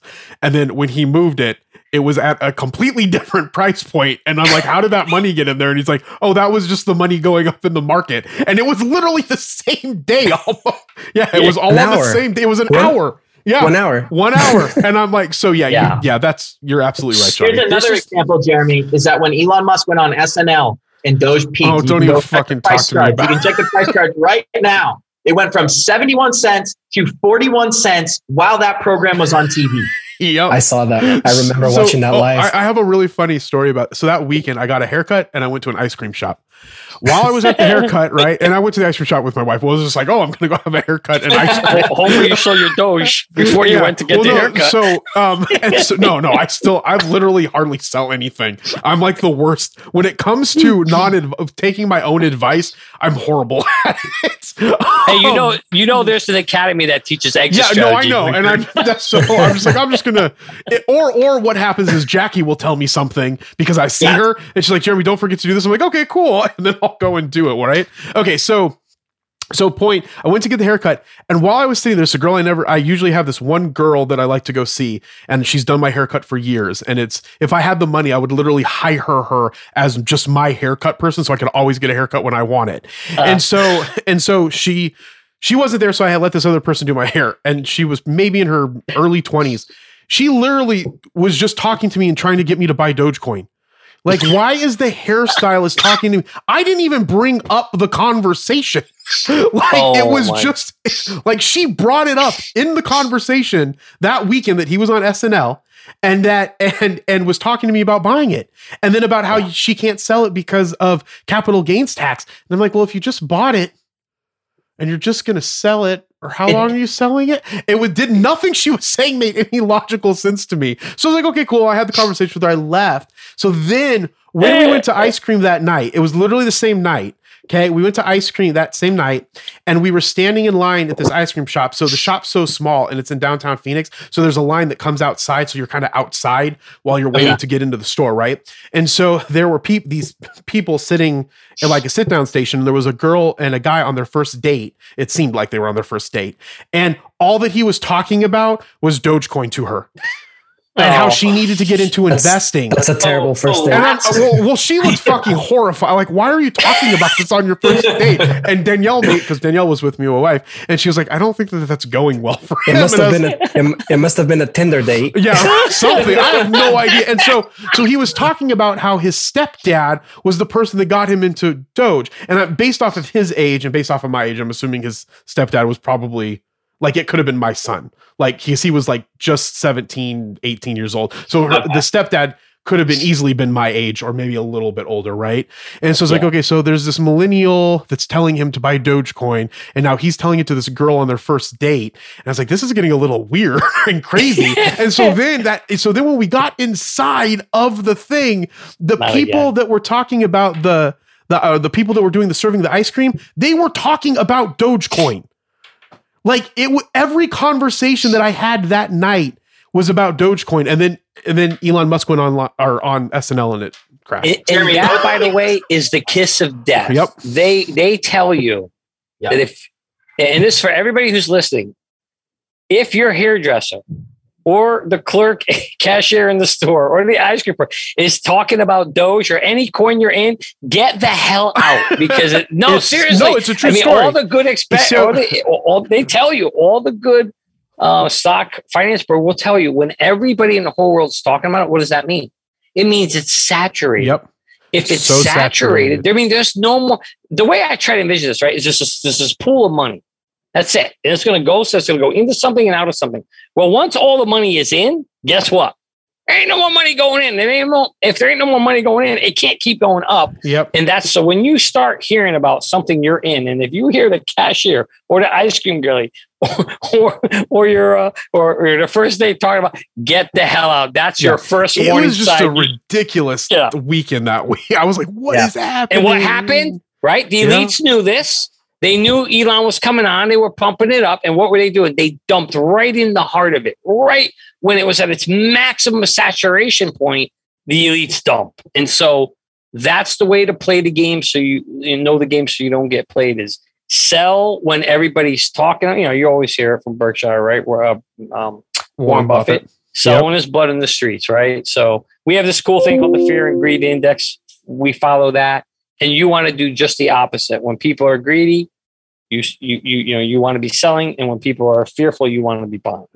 So I'm glad I kept this to a half an hour podcast.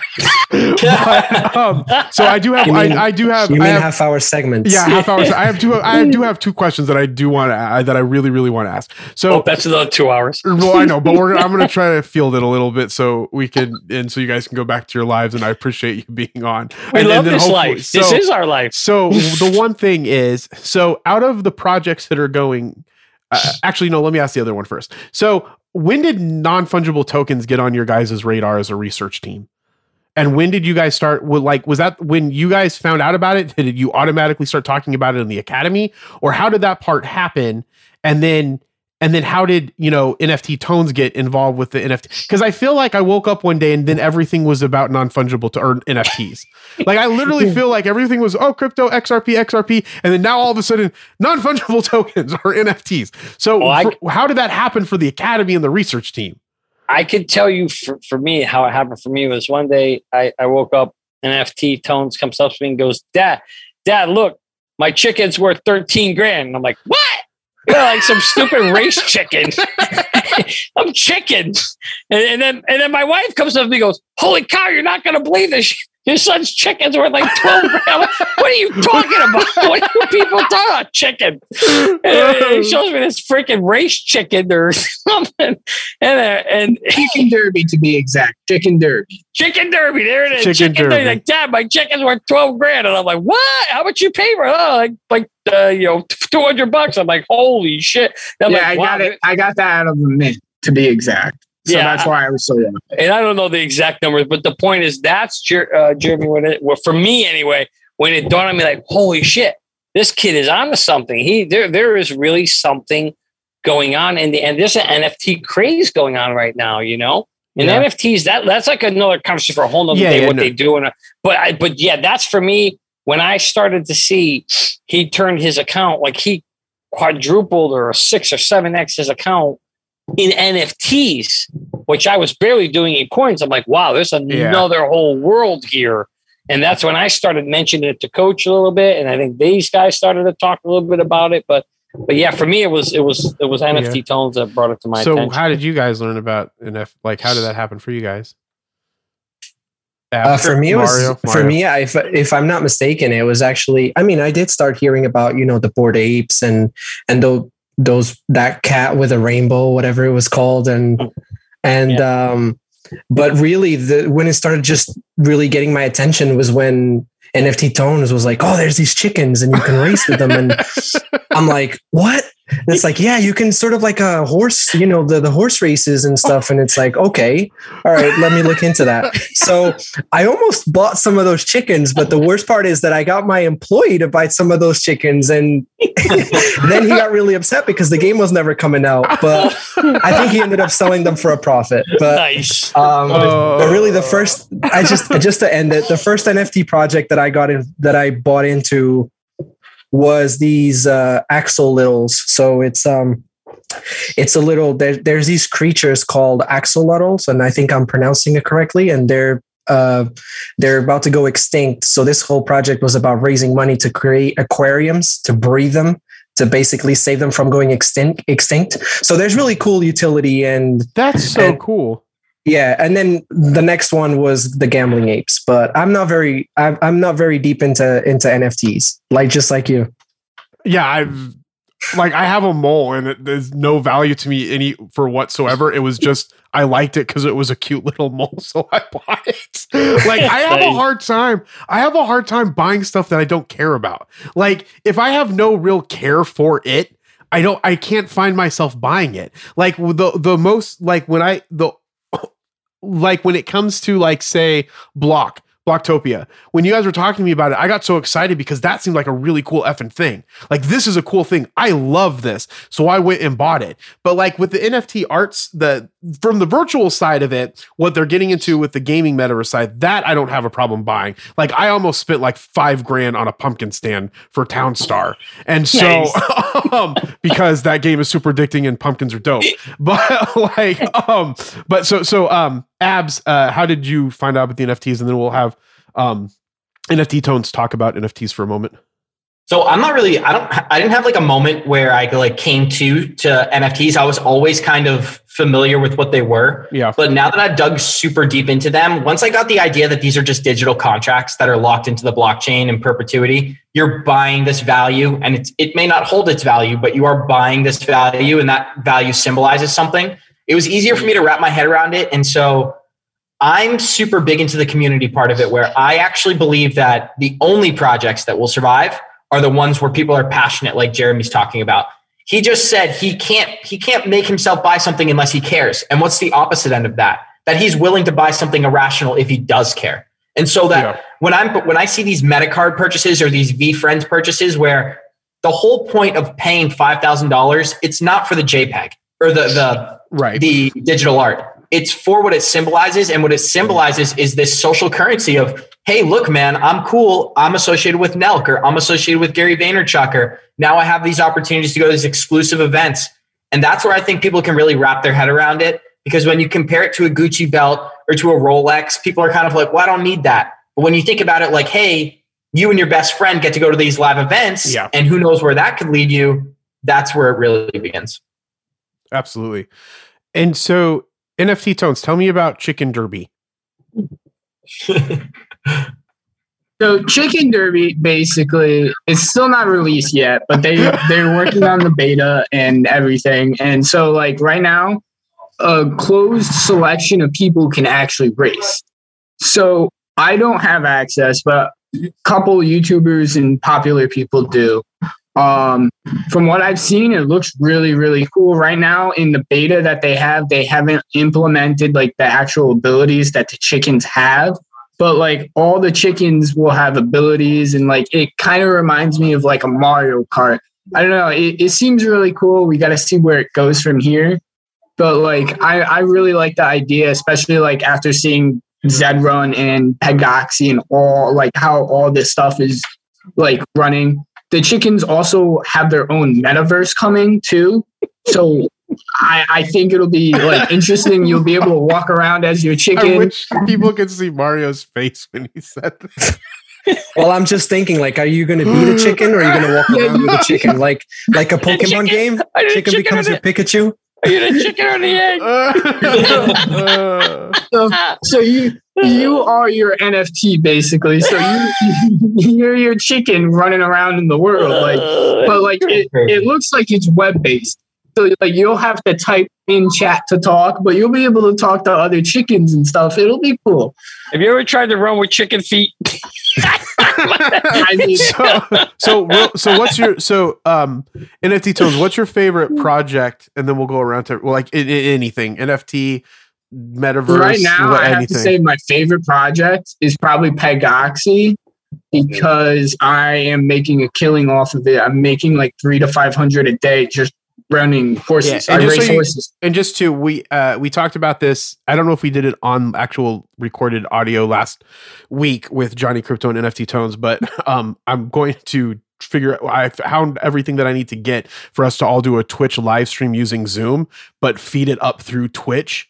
And then we can kind of look, or we can use Twitch Studio, whatever. But I have the capture cards and everything I want to get to do it all. And then what we'll do is we'll actually do a live Twitch, and we'll watch some of these Pegaxi races, and we'll race while we talk about it.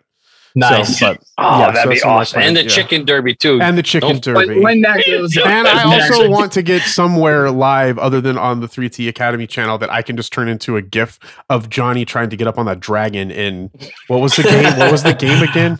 What game was it? Decentraland. Every time I want to say, never mind. I won't tell you what I want to say. But Decentraland. Okay, so favorite. So Abs, what's your favorite project right now? MetaCard.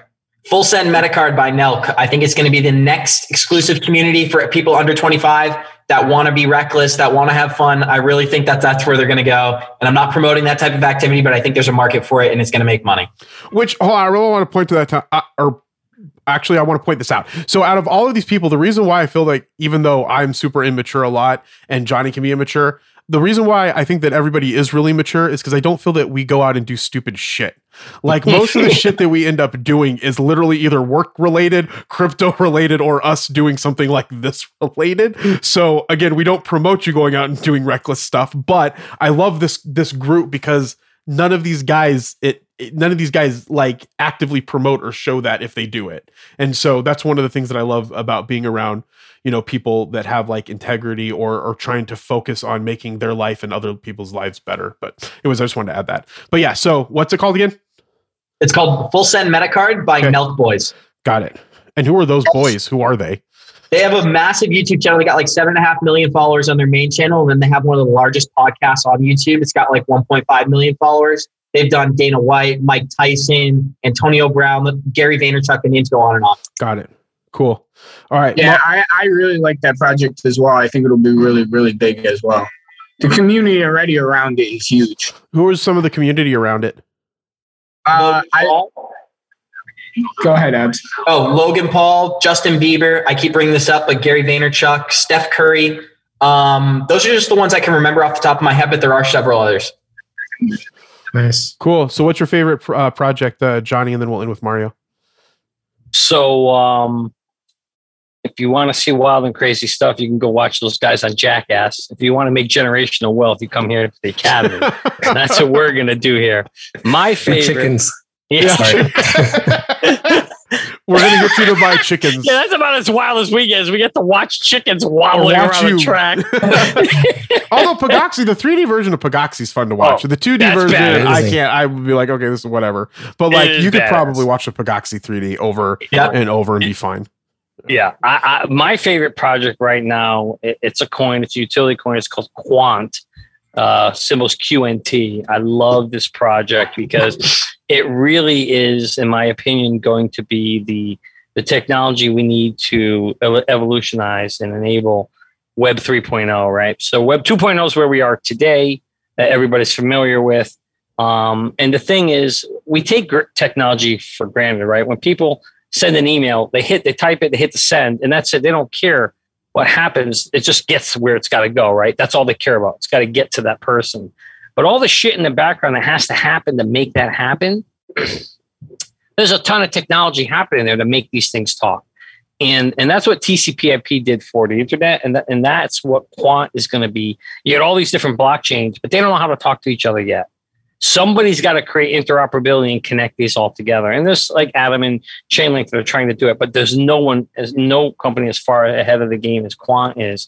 And some of the people on their team and some of the members on the board of directors, all the way up to the Rockefeller Foundation, that's an exciting, fun project. And I've been dollar cost averaging, full disclaimer here, I have been dollar cost averaging into Quant because I believe in the long run, it will be the standard that everybody uses to communicate. And that's just going to be tremendous, tremendous value when all these blockchains are talking through the Quant technology. Sweet. So I love it. All right, Mario, what's your favorite project? I'm really glad that Johnny didn't say an NFT because I was starting to get concerned because I didn't have a favorite NFT because it was Gambling Apes. But then when I got my $30 payout for a whole month, I was very disappointed. And how much did you pay for your Gambling Ape? I was lucky. I got in early, so I maybe paid like the most expensive one. I think was like $600. Yeah, but that's not bad. That's not bad for $30. But is that paid out? Is that paid out quarterly or monthly? I can't remember. Whenever we talk about it, monthly. I mean, I guess it's not bad. It's their first month, and they just started the casino, so it's got to build user base and all that stuff. But I think they're going to blow up eventually, especially once they get the casino in the metaverse. Like, yeah. I don't know if you saw I think that's what it's going to take is for a casino actually to be in the metaverse up and running. Yeah. I mean, I don't know if you saw what Saudis is doing. They're making a whole metaverse, like kind of like LA, Los Angeles is. So it'll be cool to see what the casino verse is like. Yeah. And I'm like you, Jeremy, all these NFTs that I purchased, I haven't sold a single one yet. But on a favorite project, I mean, I got to say that my favorite, and I mean, you guys are going to know, it's got to be Nodes. Right. We didn't talk about, so real quick, we didn't talk about Nodes. I am going to have Mario come on the show and we're going to deep dive a little bit more into Nodes. Because Nodes and I think nodes are one of the most powerful, besides the blockchain itself and what I was talking about, but none of it can really happen without the nodes, I guess. But Mario would be able to explain that, and we're going to explain that on next week's episode. But point being is that nodes are really important, and so you guys should listen when Mario's on to talk about nodes. Okay, go on, Mario. But yeah, I'm not going to get into specific projects this time. I'm just going to say nodes in general, just because, and again, it's because it's providing me a passive income. So it's been really good for me to be able to create a little bit more freedom to do things like this, sit here and just talk about crypto and for 2 hours. Chickens. And, yeah. So what? So when you go and talk to your wife when you're done with this, and she's like, "Oh, what did you guys talk about?" And you're like, "Crypto and chickens," and she's like, "Oh, that's why you couldn't." I love it when he says, "What are we having for?" When he says this, "What are we having for dinner tonight?" And she goes, "Oh, we're having chicken and pasta." Right. Chicken on the dinner. So again, guys, I thank you so much for being on the podcast. And again, still testing out some of the interview phases and seeing how I want to do them moving forward. So thank you so much for being on. And I will definitely have you guys all back on. And hopefully we can do more Twitter spaces. And so the last, very, very, very last thing, and then we're ending this, is so you guys have a Twitter account together, which is 3T Research. Okay, so people can find it if they go to Twitter at 3T Research. Correct. Okay, and I'm a huge fan of Twitter Spaces, so I'll eventually probably start doing Twitter Spaces on my Age of Jeremy Twitter. But you guys have done one Twitter Space on the 3T Research. Do you have a plan to do other Twitter Spaces on it? Yep. We'd love to. We want to start doing them weekly. Okay. So then Johnny can get fired from his job because he will never be doing his job. I'm telling you, I'm definitely looking. There's definitely not enough time in the day right now. Okay. That is for sure. We're gonna need to do something about that. That's for sure. So then, Mario, where can people find you on social media? I'm most active. I'm definitely not on Facebook. Okay. Sorry, I just wanted to get that out there. But yeah, I'm most active on Twitter, and you can find me at Node Defender, and that's all together. Node Defender. Perfect. And then Abs. So I run the 3T account for our Twitter. Okay. And also you can find me on Instagram. I'm really not too active on social media. I find that Coach JV's platform that's enough for me. So if you want to get a hold of me, the best place to go is Coach JV's platform on the Warrior Academy. But also you can find me on Instagram at Abdullah Nasik, just my name. And if you can't spell that, then tough luck. You're not going to find me. Fair enough. All right. And I think I spelt it wrong multiple times, and I can't say it either. So I'm never going to find It's Abdullah. Yeah, Abdullah. And I say it wrong all the time. Okay, Johnny, where can people find you? Well, his girlfriend will be happy to know that no other girls can seek him out if they can't spell his name right. But they can find me primarily at Twitter at Johnny Crypto with a K. Johnny Crypto 00, and also on YouTube. Although I got like one video. You up have there, one video. One. Although to be honest, the content of that video wasn't bad. I watched it the other day, and I was like, besides cleaning some of it up, what you did was perfect. Yeah, if I had some real help video guys around, it could have been a lot better. But yeah, so Johnny Crypto with a K on YouTube. Or Johnny Crypto 00 at Twitter. Mario, do you have YouTube, or you not want to talk about that? Well, I will be starting my YouTube. It's already up. Yeah, you can just look up Node Defender, or you could just go off the link that's on Twitter. But thank you for mentioning. And then I'll have links to all of these in the episode description, and hopefully you can actually listen to this episode, because apparently you can't listen to any episodes right now. And then NFT Tones, where can people find you? So Capital, you can find me on YouTube, Twitter, basically anything except Facebook. And it would be Capital NFT, lowercase tones, because if you put it any other way on YouTube, you can't find me. So put it that way. Why does no one is on Facebook? I personally just don't find Facebook useful. Like, I don't know. No, I'm for me, it's like the people on Facebook we don't have similar interests. If you're going to be on a social media platform, you're probably on Twitter, probably on Instagram, but once you get to Facebook, it becomes a marketing and a political campaign. So I have Facebook, but and I only recently do stuff on it to capture a specific demographic. But I usually refer to old people being on Facebook, which is really sad, because the old people that I'm referring to are me. Facebook. I was going to say, thanks, Jerry. Take it easy. I use Facebook too. Okay? I know, that's what I'm saying. So when you're like, if you're a millennial or older, you have Facebook. or an older millennial and older, you have Facebook. If you're younger, you could segment them off. But anyway, it's just funny. Yeah, because I hate Facebook. So that's my person. Well, they did a study. I think 35 and older is where you'll find a lot of Facebook. So I guess Mario will be on his way out of Facebook pretty soon. Hey, Mario's got a few years. Mario's a young he's guy. got 5 years. He's got 5 years. Well, like I said, a few more years and Mario will be on Facebook. By then, Facebook might be 40. And I'm just good point. Move with it. I'm just surprised our 56-year-old sounding Abdullah is not on Facebook. But No, it starts and ends with my voice. I feel like the people on Facebook aren't hip. No, they're not. Whoa. They're not at all. I have no problem making fun of Facebook and still using it because I'm not a fan. My favorite platform, my new favorite platform is Twitter because of all the changes that they're making. And I even found out about more changes that they've made that they're launching that I'm in love with. And like with their news, I think Mario, were you telling me about it or John was, and then I went and researched it, but there is their newsletter feature where you can now have a specific news campaign built into your Twitter and people can sign up for it in Twitter and send it out. That's cool. Yeah, and so that's really, really cool. And so, and then the other thing, I love TikTok. So, I don't know, I'm on TikTok. So you should all get TikTok. And then, then we can make dance videos. All right, guys. So anyways, thank you so much. I will have you guys back on and I will talk to you guys later. Thanks for having us. Awesome. Thank you, Jeremy. for having us, Jeremy. Of course. We love you. Love you, brother. All right, bye. Well, that's it for today's show. Thank you for all of your support. If you want to learn more about my businesses, you can visit ageofradio.org or 3twarrioracademy.com. You can also join 3T Warrior Academy, which helps you with fitness, motivation, health, wealth, and crypto. It's our online Warrior Academy platform. There's tons of courses. There's help with things. There's our 120-day challenge, which I'm in the middle of right now.